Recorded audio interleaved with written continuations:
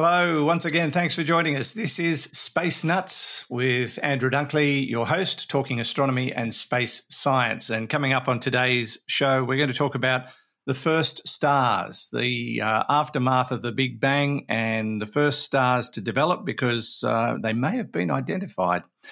And glass samples on the moon, what's that all about? The Chinese have discovered these with their Chang'e 5 mission.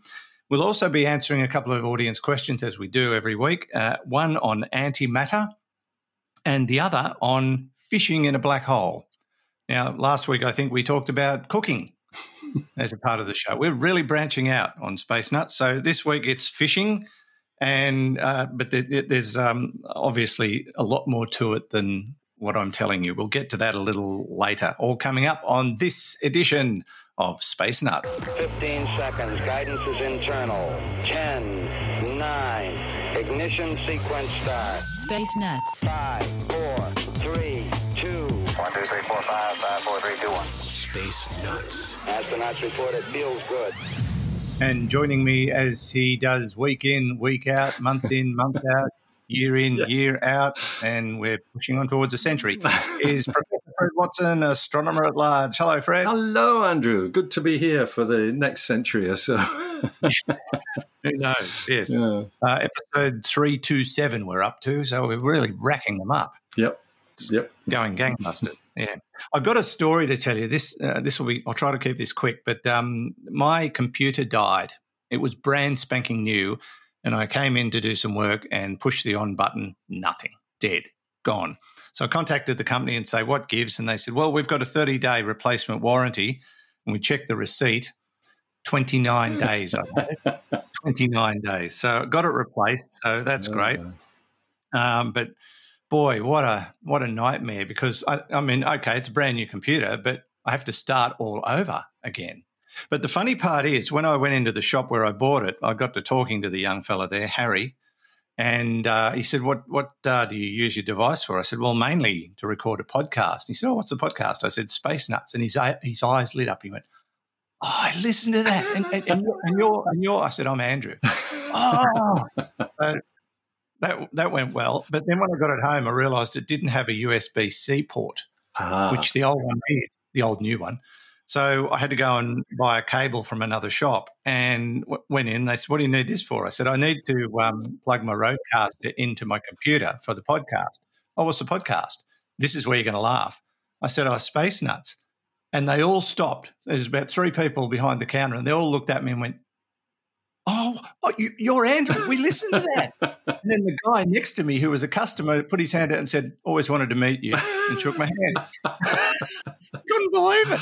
There you go. It gives a really good clue to the distribution of our audience and the cross section of what they do. They all work in computer shops. I'm going to break my computer every week. Yeah. Aware of it. And I must give them a shout out for fabulous service. Everybody was great in getting this thing sorted out before they knew who I was. That's nice. So that's good. It was terrific. We better get down to business, Fred. Now, let's talk about the first stars in the universe. This is really fascinating in that you wouldn't think you'd be able to find much evidence of stars that came into existence, over 13 billion years ago, and yet even today we can still find telltale signs. I'm just assuming for a moment that they probably still don't exist, but then again, maybe a couple of them do. No, you're probably right. They probably don't. The very first stars, which astronomers give a slightly gobbledygook name to, they call them population 3 stars. And just to explain a little bit about why that is, population 1 is stars like the Sun, which sit in the disk of our galaxy, which are very rich in what we call metals. That's any elements heavier than hydrogen and helium. And so, you've got plenty of raw materials for planets and living organisms that are present in the atmospheres of these stars. Now, that's population 1. Population 2, however, are much more depleted in those heavier elements, and we find them in places like the halo of our galaxy and the nucleus, the center of our galaxy. So they're thought to be very old stars. But I guess it's a few decades ago now. It's probably 20, 30 years ago. People speculated that there must be an independent population of stars which were the very first stars to appear, population 3. I think we actually did a segment on them some time ago, and we were talking about them probably existing. Yes, that's right. And it hasn't been proven yet or something. On reflection, you're absolutely right, Andrew, because I have a colleague in the United States, Tim Beers, whose quest is looking for these things. And what you're looking for is stars that have got basically no metals in their atmospheres, because the gas cloud from which they formed was pristine. It hadn't been contaminated by all the other stuff that litters the universe. So that quest for population 3 is ongoing. But what we have here is a story which is a bit more circumstantial, but it is still good evidence for the existence of population 3 stars. And that is and I should mention these observations were made with the Gemini North Telescope in Hawaii, which has been looking at quasars. So quasars are basically delinquent galaxies. They're young galaxies with essentially a black hole gobbling up stuff at their center, and in doing that, the black hole becomes very bright, or the accretion disk around it becomes very bright, and so the quasar itself shines brilliantly from the other side of the universe. But some of these quasars are essentially immersed in clouds of gas and dust, and in particular, one of them has been examined, and the gas cloud around it has been investigated by spectroscopic means, breaking up the light so you get the barcode imprints of the various elements. And what they found is a very unusual ratio of iron to magnesium, with, they said 10 times more iron than magnesium when you compare it with the ratio of those elements in the sun. In other words, this is a big difference between the chemistry of the sun and the chemistry of this gas cloud around the quasar. And the scientists who've worked on this, and in fact, I think at least one of them is from the first author is from the University of Tokyo, Yuzuru Yoshi. And what Yuzuru has done is looked at this mismatch between iron and magnesium and asked, well, where did this gas come from? How did it get like that? But they have also looked at what you expect to find if a population 3 star with between 150 and 250 times the mass of the sun and just made of hydrogen and helium, if that thing explodes in what's called a pair instability supernova. It's a particular type of supernova. So you get the explosion, and the debris that's scattered out into space it contains the stuff that's been generated inside this star itself. Even though the star started off with only hydrogen and helium, the nuclear processes actually generate the heavier elements. And it turns out that you get exactly this answer. The ratio that they found in this gas cloud is exactly what you would expect from a pair instability supernova of a population 3 star. So what they're claiming to have detected is not the star itself, but the debris left behind when that star exploded at the end of its short life. It's probably only a few million years. That is short for a star, isn't it? When you consider, yes, that's right. Our sun is about 5 billion years old. 4.6 billion years old. There's life in the old dog yet. There is, yes. There's another probably 3-4 billion years. And I've just found that one of the co-authors of this study, Andrew, is the colleague of mine that I mentioned earlier, Timothy Beers, Oh, Tim Beers, University of Notre Dame in the US. fantastic. So there you go. He's one of the authors, and that doesn't surprise me. He's always on the lookout for population 3 stars. Mm. So they haven't proven that they've existed, but they are getting mighty close. Is that what we're saying? I think this is pretty good evidence that they existed, because the only way you can get this odd ratio of magnesium to iron is by this pair instability supernova with this very high mass star, maybe even 300 times the mass of the sun, which would be a population 3 star. So yes, you're right. We haven't seen one yet, but this is really good circumstantial evidence. It's this. Are there likely to be any? Well, that's the question. And if you got one that could somehow manage to last for 13.8 billion years till the present time, maybe there will be some. Maybe there will be low mass population 3 stars lurking even in our own galaxy. Actually, that's the comment that Tim Beers made. He said. He says, we now know what to look for. We have a pathway. If this happened, and by that I mean this exploding star, if this happened locally in the very early universe, which it should have done, then we would expect to find evidence for it locally. In other words, in our own galaxy. Yeah. So, yeah. Well, I'm sure Tim will be hard at work trying to find. You will, yeah.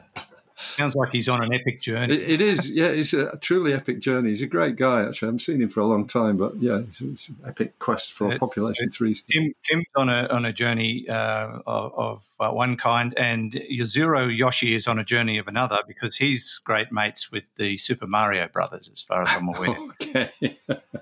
Some people will get that joke. Yes. Many. Yeah, they're probably the blokes that fix your computer there that will get it. Yeah, they were Super Mario Brothers for sure. Yeah. All right. Good. So circumstantial evidence, we'll call it. I think that's the best way. In fact, really, it's the smoking gun. That's the best way to put it. Even though it's not smoking, it's just shining. Fair enough. All right. There might be more to tell about this story down the track, and who knows, we might be able to get Tim on Space Nuts. That would be great. Yeah, that would be great. That'd be nice. Yeah. All right. This is Space Nuts with Andrew Dunkley and Professor Fred Watson. Roger, you're loud and clear here also. Space Nuts. Now, Fred, let's turn our attention to the moon, which is the focus of a lot of attention at the moment, with China and the United States wanting to get more involved in being on that particular satellite. And, of course, we know about Artemis 1, which has had its launch date pushed back to November, is the latest news. Yeah. So they're not going to try and take advantage of the October window. They're going to give that the flick and make sure all systems are nominal for a November launch. So we'll have to wait and see on that. But the interesting thing about the moon is we keep discovering fascinating things about it. Now, beads of glass. What have they found, and what is it telling us? Well, yes. So the beads of glass are not, they're not uncommon on the moon. They're known already. They were found in the lunar samples from Apollo, the various Apollo missions back in the 60s and 70s. But what we have now is a new sample of lunar soil brought back by the Chang'e 5 mission, a Chinese spacecraft that landed and returned samples of lunar soil. I think, if I remember rightly, it was in 2020 when that took place. So these have now been in earthly laboratories long enough to be fully analysed, and some interesting results have come out. And as I always tend to do, I'm going to quote some of the scientists themselves who are involved with this. This is from Professor Alexander Nemkin, I think is the way his name will be pronounced, from the School of Earth and Planetary Sciences at Curtin University here in Australia. And Alexander says, we combined a wide range of microscopic analytical techniques, numerical modelling and geological surveys to determine how these microscopic glass beads from the moon were formed and when.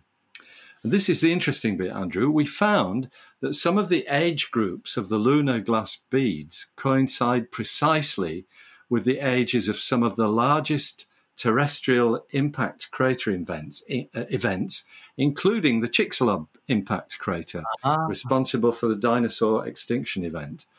The study also found, and this is still quoting Alexander Nemkin, the study also found that large impact events on Earth, such as the Chicxulub crater 66 million years ago, could have been accompanied by a number of smaller impacts. And if this is correct, it suggests the age-frequency distributions of impacts on the Moon might provide valuable information about the impacts on the Earth or in a solar system. So what it's saying is that, when you get something that bashes into the Earth big enough to cause trouble, around about the same time, you get stuff hitting the Moon as well.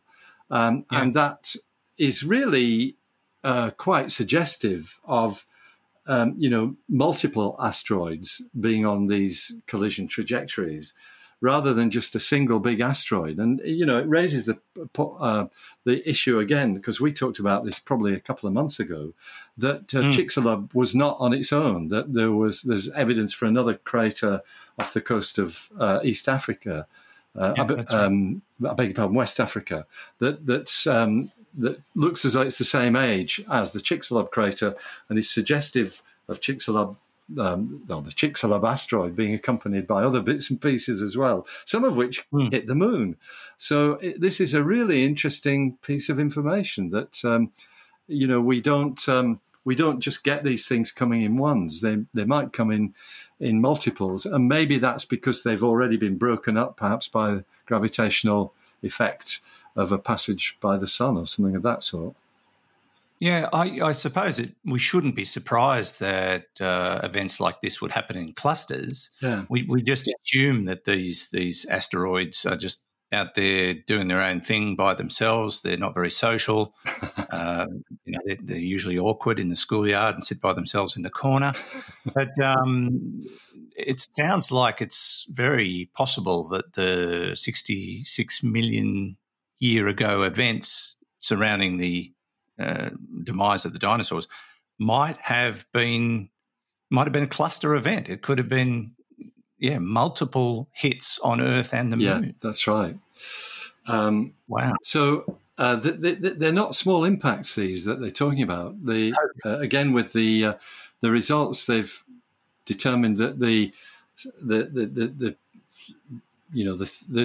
glass samples suggest that the impacts themselves would have produced craters between 100 and 1,300 meters in diameter. So that's quite big, 1.3 kilometers, with temperatures of the material that was thrown off between 827 and 1,427 degrees Celsius, and sending those little glass beads away more than 150 kilometers after the impact.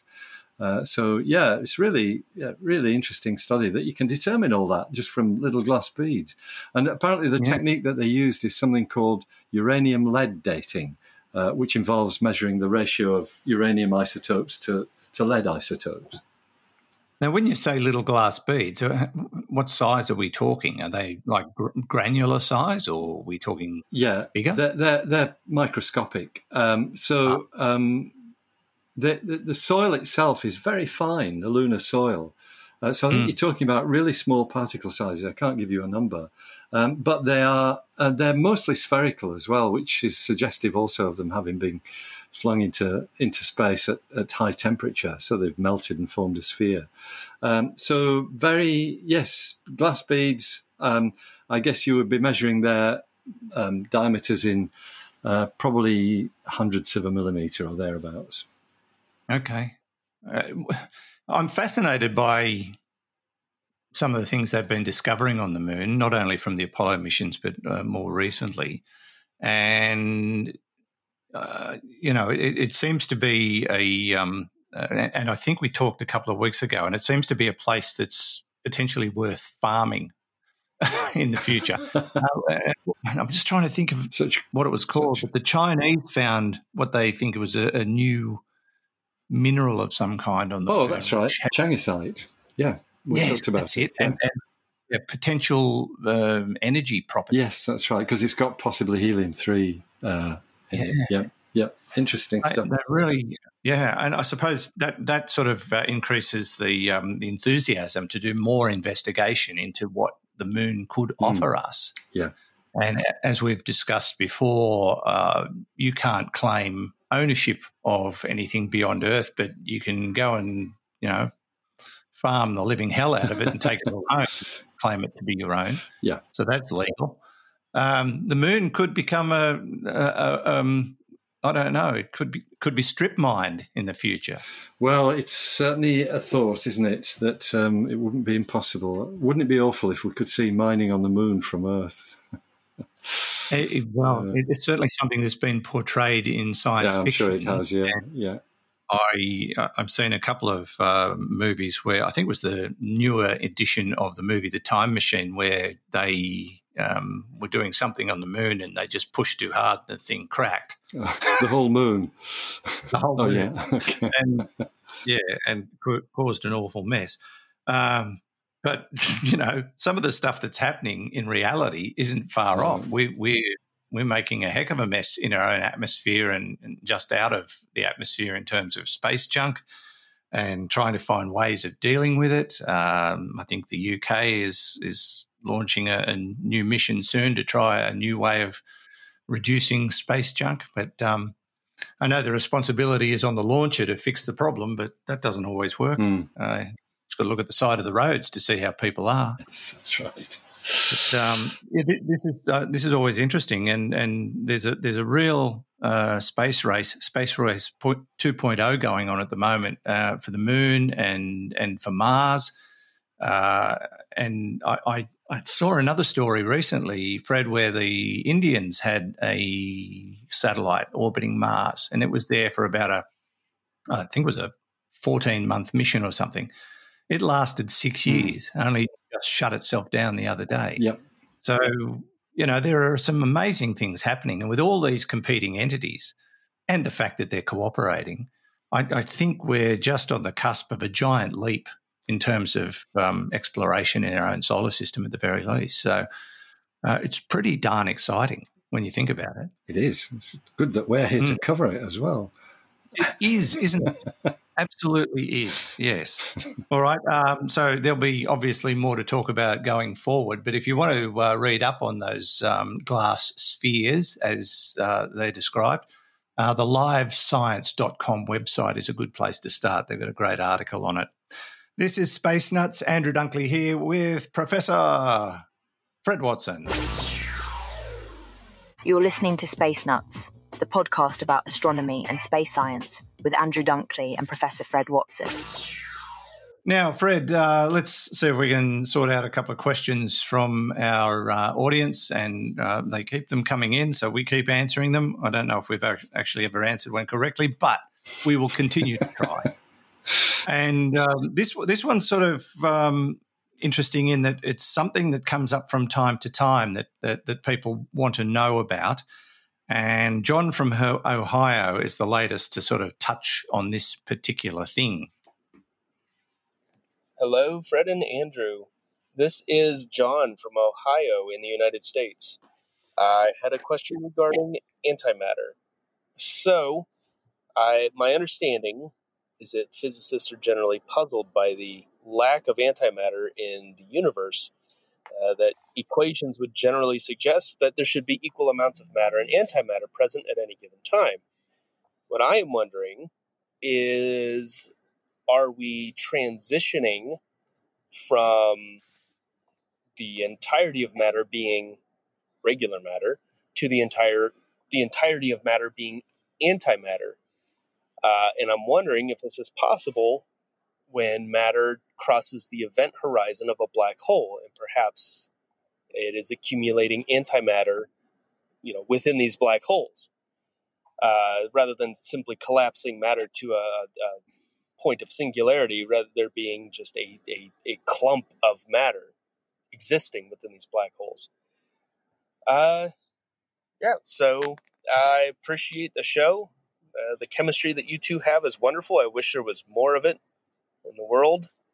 I always look forward to your shows, and thank you both for the time and effort that you put into this.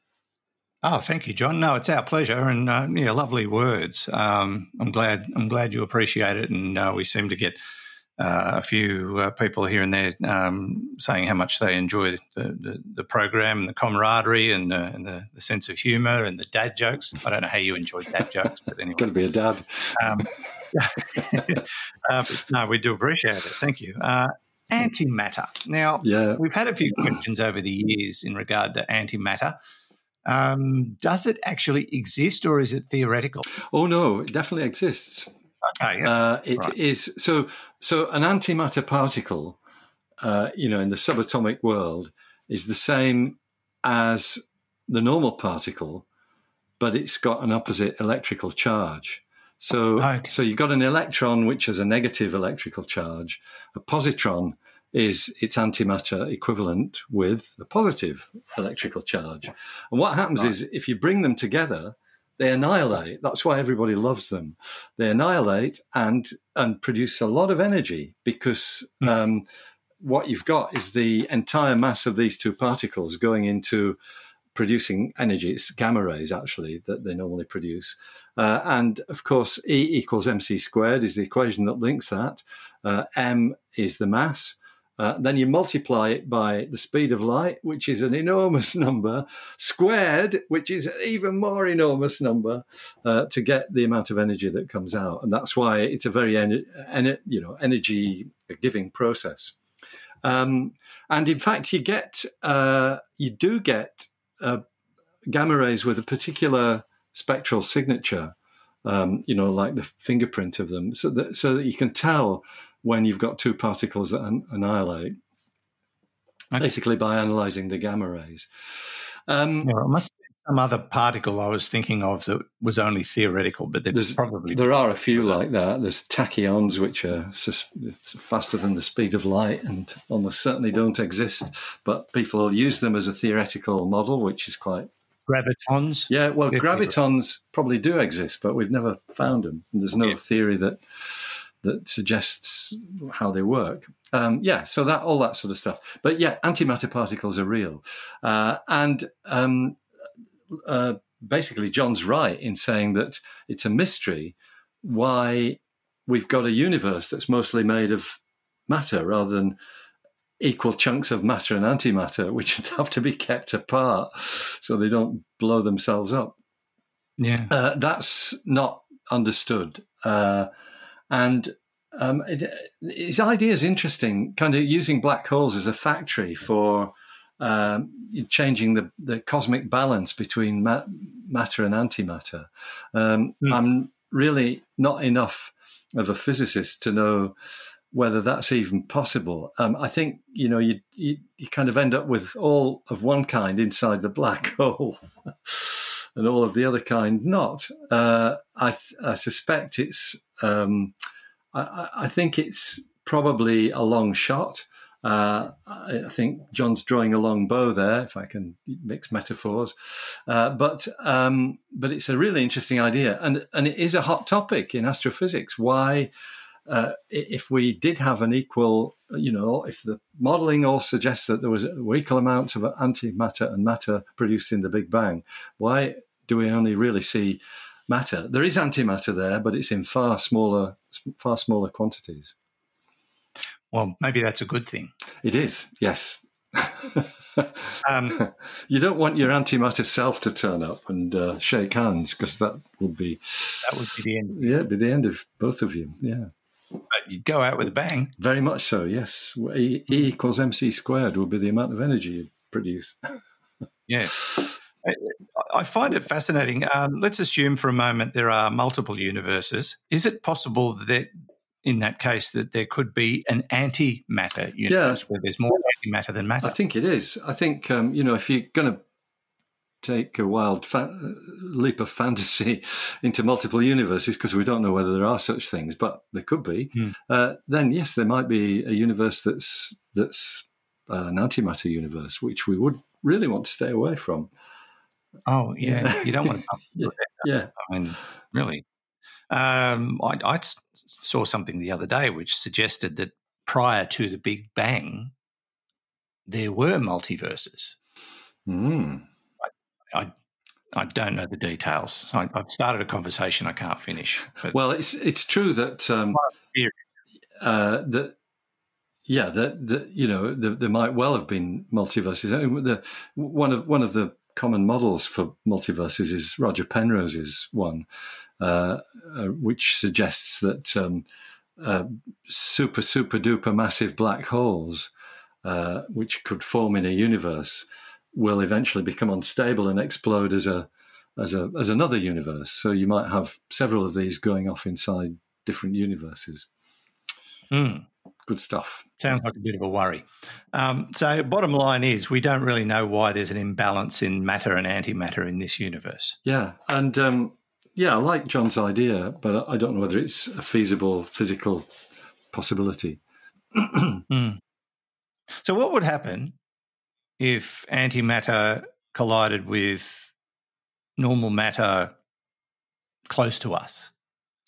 We get a burst of gamma radiation, and if it was enough of the two different sorts, we'd get fried. Yeah. Okay. Well, let's hope that doesn't happen either. Yeah, let's hope that. I'm pretty sure the DART mission couldn't save us in that case. No, that's right. No, DART's a lot more gentle compared with what we're talking about here. It only hit the asteroid at 6 kilometres per second. That's nothing compared with matter annihilation. Well, okay. Well, that prompts it. I'm just keep thinking of questions. But what are the odds of some sort of antimatter-matter collision explosion in general, or is this just an unknown? Well, it must be pretty low because I think because we're still here. Sorry, I missed that. Sorry, what? Because we're still we here. We are still here. Yes. Sorry, you broke up just at that critical point. We are still here. Well, I am. You probably are too. Even though because of my antimatter microphone, I think that's yeah. That caused it. You'd really need. They should put labels on the boxes, shouldn't they? Really, if you get an antimatter microphone by accident delivered to your door and you plug it into your computer, well, you've had it. The beauty of an antimatter microphone is I can say something lame, but you hear it as a joke and it's funny. Yes. That's no. There must be a better joke there. Probably. So the odds are very low of an antimatter matter collision that could nearby. That's right, but there might be stuff like that going on in the galactic center. Right. Okay. Stay away from there. Yeah. Stay away. Yeah. All right. Thanks, John. I'm not sure we answered your question, but created some interesting thought. Some horrible jokes. Yes. Although you would have heard that as fun. So. Only if you've got an antimatter microphone or antimatter headphones. Yes. Now, let's move on to this one. This is a what if, a hypothetical, and I really love this question from Zach.